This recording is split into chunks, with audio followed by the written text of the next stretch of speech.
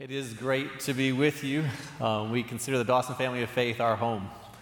And so thank you for the privilege of speaking the Word of God with you this morning and looking at it together. But also thank you just for your partnership with us. We know that we're confident things would be quite different where we are apart from your prayers. Just as a church, you have had people come through. I know we've actually had the Johnstons come through. They were on a trip going. They were able to spend time with us. Andy Carty was on a trip. He came through. And then the last 2 years, you've actually sent short-term trips to come and serve alongside of us in the Middle East. And so thank you. And I know that's just a representative of part. I know that there are many of you who pray for us regularly, and as a church, you partner with us. And so with all sincerity, we would really want to say thank you. And we are honored to be a part of this family and to be an extension of this family of faith on the other side of the globe. And so it truly is a privilege to be here. Our weekly experience of church is a little bit different than what we get here today. Today it was actually, I mean the incredible music, the choir, everything going on. And then having that moment when we even went a cappella and to have all these voices singing together it just gives me chills. I love it. Such a privilege. When we do church each week, we do a house church, and there's anywhere from like 6 to 11. So when we go a cappella, depending on who's there, it's quite a different experience. And so I was going to say, it's probably about half of you guys here is our home church. So how about we just do a little service? You guys okay with that? We'll just read and pray and share prayer requests and call it a day. Sound good? Okay, but that's our experience of church. It's a small community in a house. Because what is church? Is church a building? Is church an infrastructure? Is church a program? No. What is church? Church is the people of God gathered together, who identify themselves as a body of believers and seek to encourage one another in their growth towards Christ and reaching out into their community. And so it's a privilege to be together with you as a body of believers. I'd be just as happy to be with you outside as inside, because it's the people who are the body of Christ. So one of the things that, there's a lot of things different from where we are than here. The country that we live in has about 80 million people. But the interesting thing is the number of believers is only around 8,000. So in other words, there are more people that go to church on Oxmoor Road on Sunday morning than there are total believers in the country in which I live. Most people have never had the opportunity to meet a Christian. Most people have never heard the simple gospel message of salvation by faith in Jesus Christ, who died on the cross for the forgiveness of our sins, and that by faith we receive that forgiveness. We have the indwelling Holy Spirit. We have a renewed, restored relationship with God that starts now in the middle of this broken world and goes through eternity in a perfect relationship with Him. Most have never even heard. And so that's where we get to serve. That's where we get to do life. And we greatly appreciate your prayers, and we feel honored to be an extension of the Dawson family there. And we're so thankful for your partnership with us. Well, this morning I get to open God's Word, and we get to look at a passage that is actually one that is dear to me, not because I have it figured out, but because I need to come back to it again and again and again and again and again. And did I say again? I said again. Okay. Well, before we begin, I want to just open with this little simple illustration of when something is missing. We sometimes you can go along, you can realize something's missing. Like, oh, crud, I'm missing something. Like today, did I put on both my socks? Yes, I did. I put them both on. If one was missing, it'd be a little awkward. We have two gloves. If one's missing, it's awkward. If you have glasses and one of the pieces of glass is missing, you're like, what in the world? It's something's missing, something's wrong. It's funny, we came back to the States. The reason why we're here is because our oldest daughter just got married a couple weeks ago. Woohoo, woohoo. It was an exciting, fantastic, intimate family, immediate family, parents, grandparents, wonderful wedding. It was just beautiful, had a fantastic time. So we were back for that. And then we also had a conference out in Colorado with all the people that we work with internationally. And then we actually flew in last night, and then we will sleep this afternoon, take a nap, and then pack up tomorrow and fly out of the country on Tuesday. It's funny, as we were going to the wedding, our daughter's wedding, she got married up in Huntsville area, and so one of our other daughters flew in from Denver. So my wife and I went to pick her up at the Birmingham airport, so you guys must be aware, but it's changed since we were here. The Birmingham airport now has a Starbucks right next to the baggage claim area. Does anybody notice that? Okay, you know. Now you know. Now you know. So while you're waiting for your baggage, you can sort of walk down and get a coffee.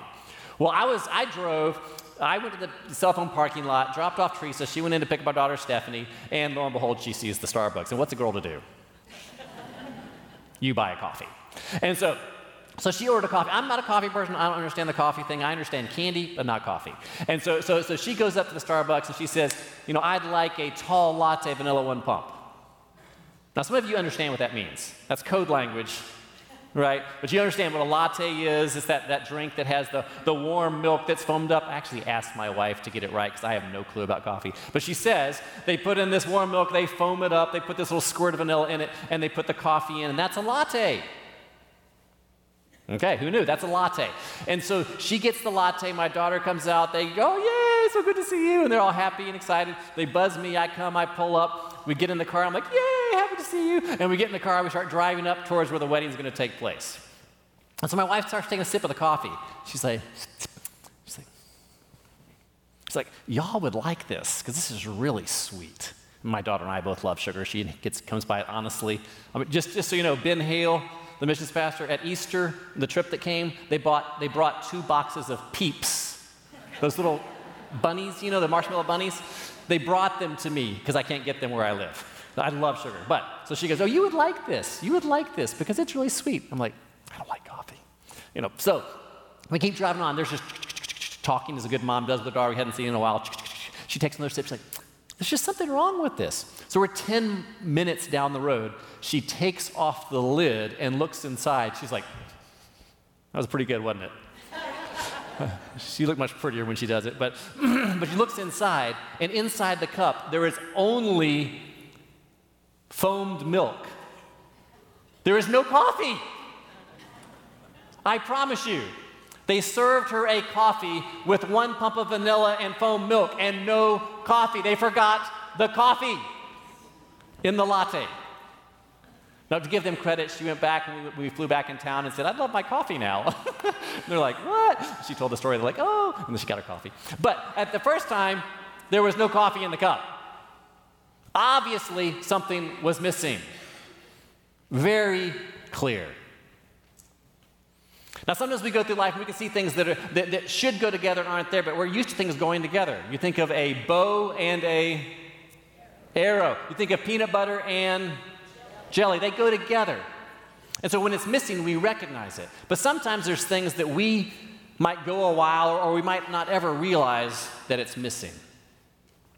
And what I want to talk about is this concept, because what Jesus does when he first calls some of his disciples, and when he invites us in this journey, this adventure that we have of walking with him, he actually does a couple things that actually he desires to go together, sort of like 2 sides to a coin. There's a heads and a tails. Okay, and so when Jesus calls his disciples, you'll see in each of the synoptic gospels, which is Matthew, Mark, and Luke, he goes out to talk to some fishermen dudes. He talks to these guys, and he invites them to follow him. And each gospel tells a story, but in each case, he invites them to 2 things. He says, follow me, and I will make you fishers of men. So there's 2 sides of a coin. There's the one side that we are to follow Jesus. There's this other side that he invites us to be fishers of men or people. There's this one side that we are called and invited to be disciples, people that seek after him, pursue him. There's this other side that he desires to make us people who are disciple makers, who help others to follow him and pursue him. I don't know about you, I'm a lot more comfortable with one side of the coin than the other. Are any of you like me?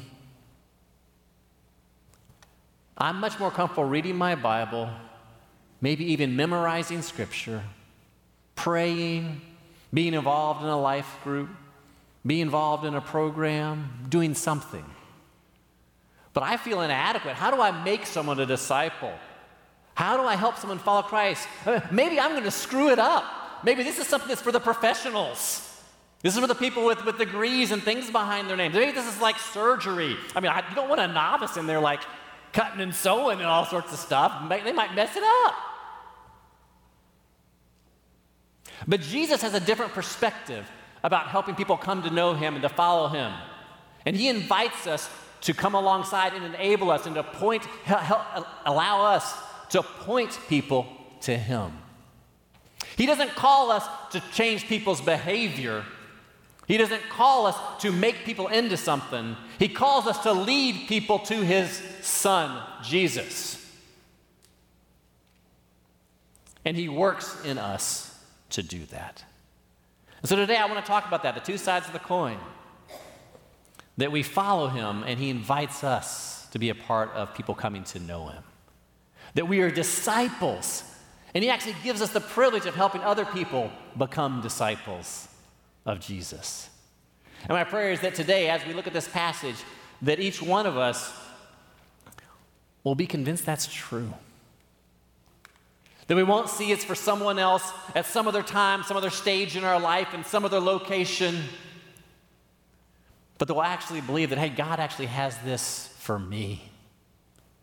Regardless of my age, regardless of my background, regardless of my abilities. I mean, do you know who Jesus was working with?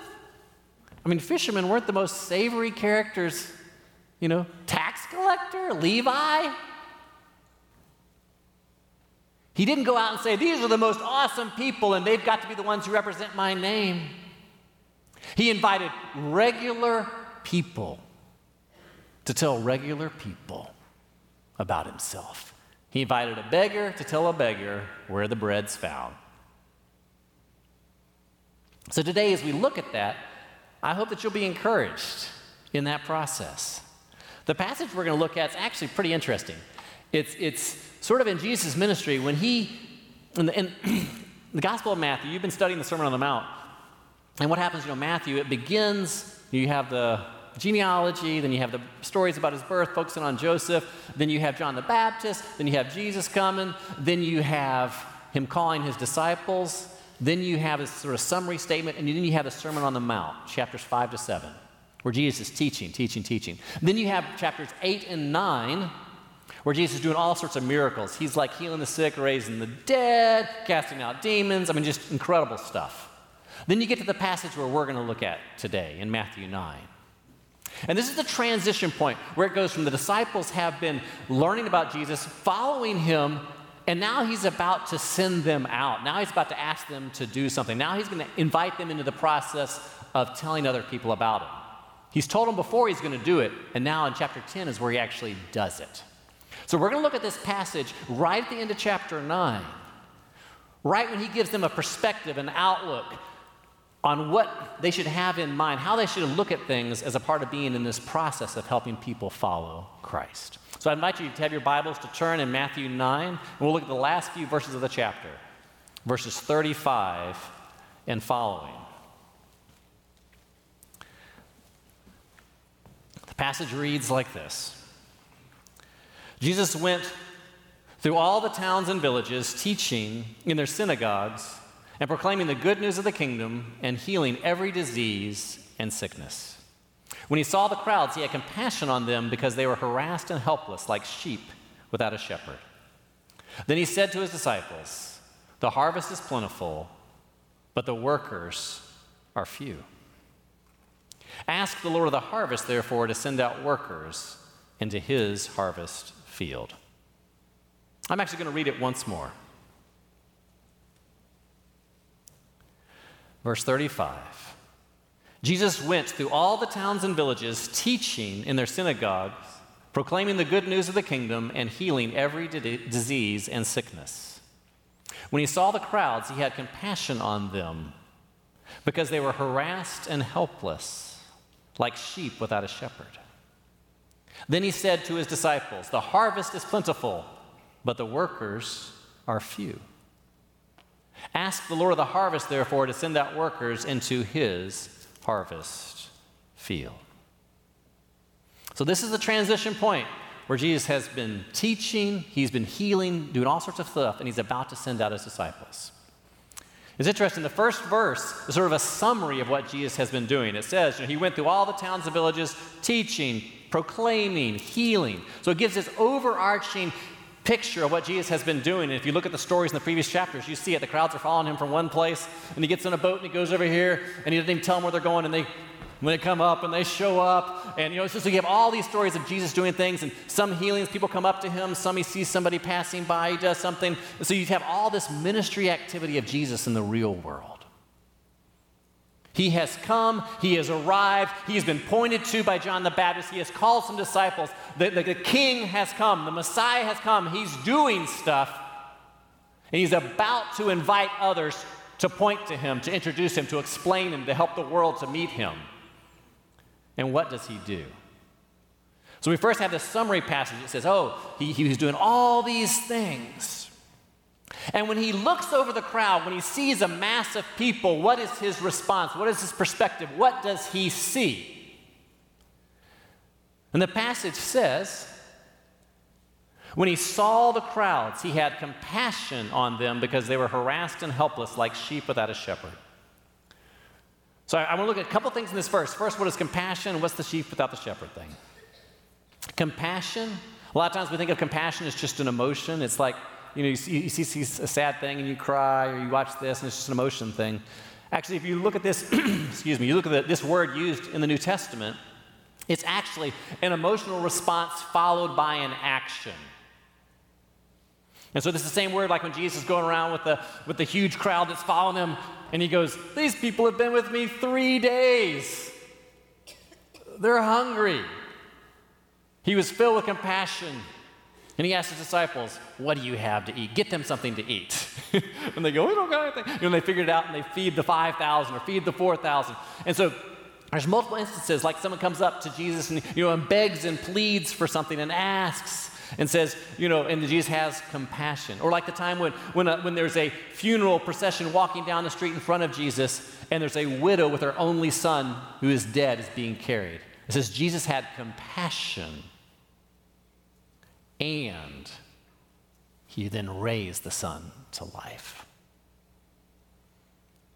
So there's story after, it's the same story actually in the prodigal son. When the father sees the son at the distance, he's filled with compassion and runs to him. Says, kill the fatted calf, throw the party. So this compassion thing is not simply an emotion. Like, there's lots of stories in the scriptures that illustrate this. Same thing, Good Samaritan. The good guy, the Samaritan, had compassion, took the guy, put oil on his wounds, healed him, bandaged him, took him to the end. So compassion is action. So Jesus says Jesus has compassion. What's the action that he does? We're going to have to see. Now, we know he's been healing, he's been preaching, he's been teaching, but what action does he take here? Well, it says that Jesus was filled with compassion. Why was he filled with compassion? Why does he initially have this emotion? Even before he does an action, why is he filled with this emotion? He says because people are harassed and helpless like sheep without a shepherd. Now, not many of us are shepherds, I know that, because if you were, it would smell a lot different in here. Sheep were stinky. When we lived in Kazakhstan years ago, we had sheep coming up our street every day, and it was pretty stinky. But if I can give you a little overview on sheep, 3 Ds. You ready? You ready? 3 Ds on sheep. Dumb, defenseless, delicious. Did you catch that? Dumb, defenseless, delicious. They're not the smartest animals in the block. They're missing a few light bulbs. Do the brain-to-body ratio, not so great. Then they've got the defenseless thing. They just don't have too many strong weapons at their disposal between claws and teeth and whatever. And then you got the delicious thing. Who doesn't love lamb? And wolves especially like lamb. And so they're just not in a great scenario to be out all by themselves. In Scripture, you see the illustration of sheep all over the place. What's Psalm 23? The Lord is my shepherd. I shall not want.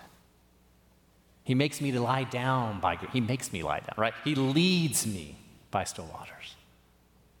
Yea, though I walk through the valley of shadow of death, I will fear no evil. Your rod and your staff, they comfort me. There's something about sheep that need help. They need protection, they need care, they need provision, they need pretty much everything. And what Jesus says is when he sees the crowds, when he sees humanity, he says their real condition is harassed and helpless, like sheep without a shepherd. In other words, it's not that humanity is dumb, defenseless, and delicious. It's that humanity is vulnerable and at risk. Humanity has a problem that they can't solve. Humanity is actually broken. And I think we all know that. We can turn on the news, we know it. We can read, we can look at what's going on in our whole world internationally, and we know it. We can look at politics, and we know it. We can look inside our own hearts, and we know it. This world is broken, we are broken, and we cannot fix it. And that reality is what Jesus sees when he sees humanity. And his response is compassion, which is going to be followed by action. But I just want to pause there for 1 second. Because actually, we live in a society and a culture right now that everybody is trying to make you angry at something. And we all too easily join in.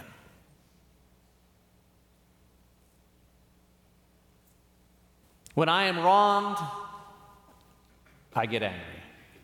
When things don't go my way, I get frustrated. When people aren't like me, I'm offended.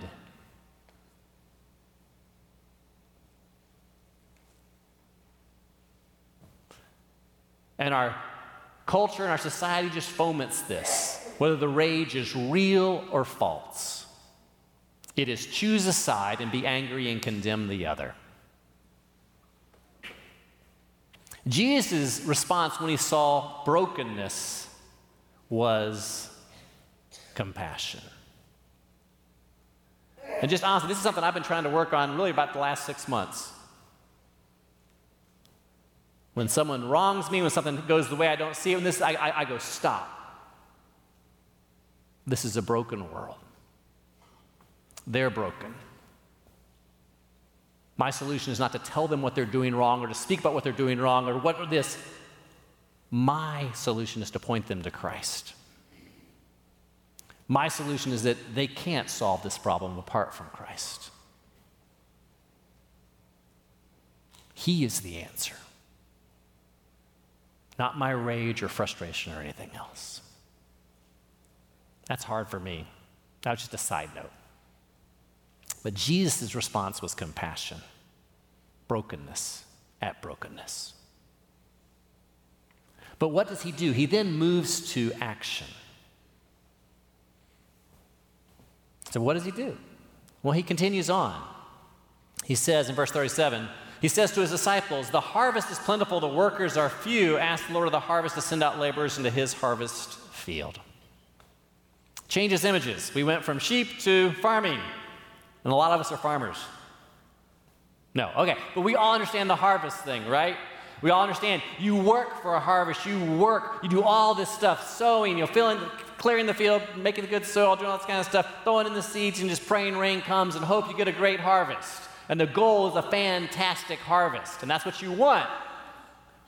But what happens if you have this awesome harvest, but you don't have people to bring it in? What's the point of it all? If you can't bring it in, what's the problem? You have a harvest, but no workers. And that's what Jesus says is the reality of our world. Think about that. Jesus says the brokenness of our world is in reality a potential harvest. And actually, the problem is there are too few workers. There's a labor shortage. There are more people willing to listen to Christ, listen about Christ than there are people to tell them. There are more people willing to take a step towards God than there are people willing to walk with them. There's a labor shortage. Now, we're all familiar with labor shortages. I mean, how many of us have been somewhere at a store, or a restaurant, or a coffee shop where there's a line? I see my hand. I see some other hands. Thank you. I like feedback. That's great. Anytime you see a line, it's not always a labor shortage, but a lot of times it is. A lot of times there aren't enough people around to take care of the people wanting something. Now, have you ever been in a restaurant, like when there's one server and a ton of tables, or like one server for a whole section of a restaurant? Anybody ever experienced that? You're like, you're just waiting. Can I have my water? Can I have a menu? Can I order this? Oh, this is not right. Can you take it back? I didn't get my salt and pepper. Can I have it? And everybody's asking for stuff, and it just invites people said, forget this. I got to go to this place where I can actually get some food. People want to eat, they want to order, they want to have a meal, but there's not enough people there to serve them. That's the situation. Harvest plentiful, labor is few. Not enough workers. Help wanted. That's the situation Jesus says the world is in. And I got to clarify something real quick. The fact that there's not laborers doesn't mean it's easy. They're not called slumberers or laziers. They're called laborers. They're called workers, right? Has anybody ever harvested something? It's a heck of a lot of work. So just because the harvest is plentiful, just because there's people who will respond, it doesn't mean that it's easy. It doesn't mean that it doesn't take effort. It doesn't mean it takes blood, sweat, and tears. I don't want to paint a false picture. Unless I do, read on chapter 10, and Jesus will make sure that you don't get this wrong picture. Because Jesus says, when we go out, you will be opposed. Father will go against son, daughter against mother, that they will be against you, that you'll be called before leaders, that you will be challenged to turn away. It will not be easier for you than it is for your master. It's not easy. Just because the harvest is plentiful doesn't mean it's easy. It means will be fruit, though. There's a difference. Harvesting a field takes a heck of a lot of work. But there's fruit. There's grain. So he says the harvest is plentiful, the laborers are few. Now, if it were me, the next step would be, go, get out there, go get them, boy. But what does Jesus say? He says, ask the Lord of the harvest to send out laborers into his harvest field. This actually may be one of the only prayers in the scriptures that we're commanded to obey. It's an imperative. We're told to do this. Lord's Prayer is a great example of prayer. It says, pray like this. This one he says, do this. I taught this passage, I don't know, several times, and I missed this point entirely. I'm actually supposed to pray this prayer. Not because it's magic words. It's because this is the action that is needed, that is aligned with compassion to solve the problem. We have a world that is dying, a world that is broken, and we have too few who will tell. And so Jesus says, ask the Lord of the harvest to send out laborers into his harvest field. That's what we're commanded to do. So I actually try to make this a part of my routine. I jog a couple days a week, and when I'm out jogging, it's funny, when I start, you guys know Isaiah 6, he says the vision of God in Isaiah 6, and the Lord says, who will go for me? And Isaiah says, here am I, send me. Sometimes when I'm starting out in my jog and praying for people, I'm saying, here am I, send somebody else. I'm tired. I'm busy with life. I'm distracted. I'm not really thinking about other people. But as I jog and I see mosque after mosque, and I see grocery stores, and I see our veterinarian, I say, God, send someone into this mosque. God, send someone into this school that's a middle school that's right down the street from us. Send someone to this coffee shop, that my friend runs right around the corner. Send someone to the little shop I get my milk from every other day, right here. Send someone to the veterinarian that watches our dog when we're away, right here. Send someone to this, God, send someone to this person's family. Send someone here, send someone there. And then by the time I'm done with my run, I'm saying, God, send me. Send me. Send me. God has a way of doing that. You see, we think of this as a missions passage. Go across the ocean, go across the languages, go, somewhere else unlike you and do something that you're not doing normally.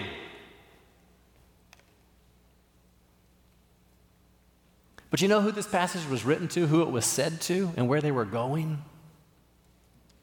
It's to a couple Jewish fishermen to run around the Galilee to the little villages and tell them about Jesus in their home language, in their home culture, to their own people. See, this isn't something out there, someone else, someplace else, some other time. He invites us to be fishers, to be followers of him and fishers of men. Because the truth is, the harvest is plentiful, the workers are you and me. The harvest is plentiful, the workers are you and me. So let's pray and ask God to send people into our families, to send people into our schools, to send people into our stores, to send people into the prisons, to send people into the government offices, to send people to our offices, to send people into our classrooms, to send people throughout our community. Let's beg and plead because it's what is needed. And it's the only solution that God has designed. And then let's listen. Because he'll probably be sending us as he makes us fishers of people. Amen? Let's pray.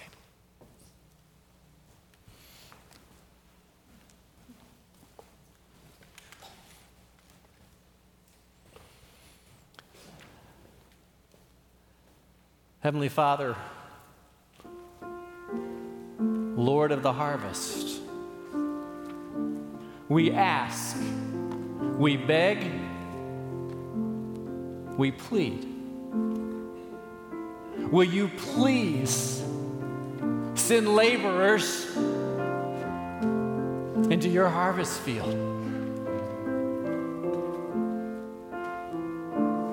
In the name of Jesus we pray.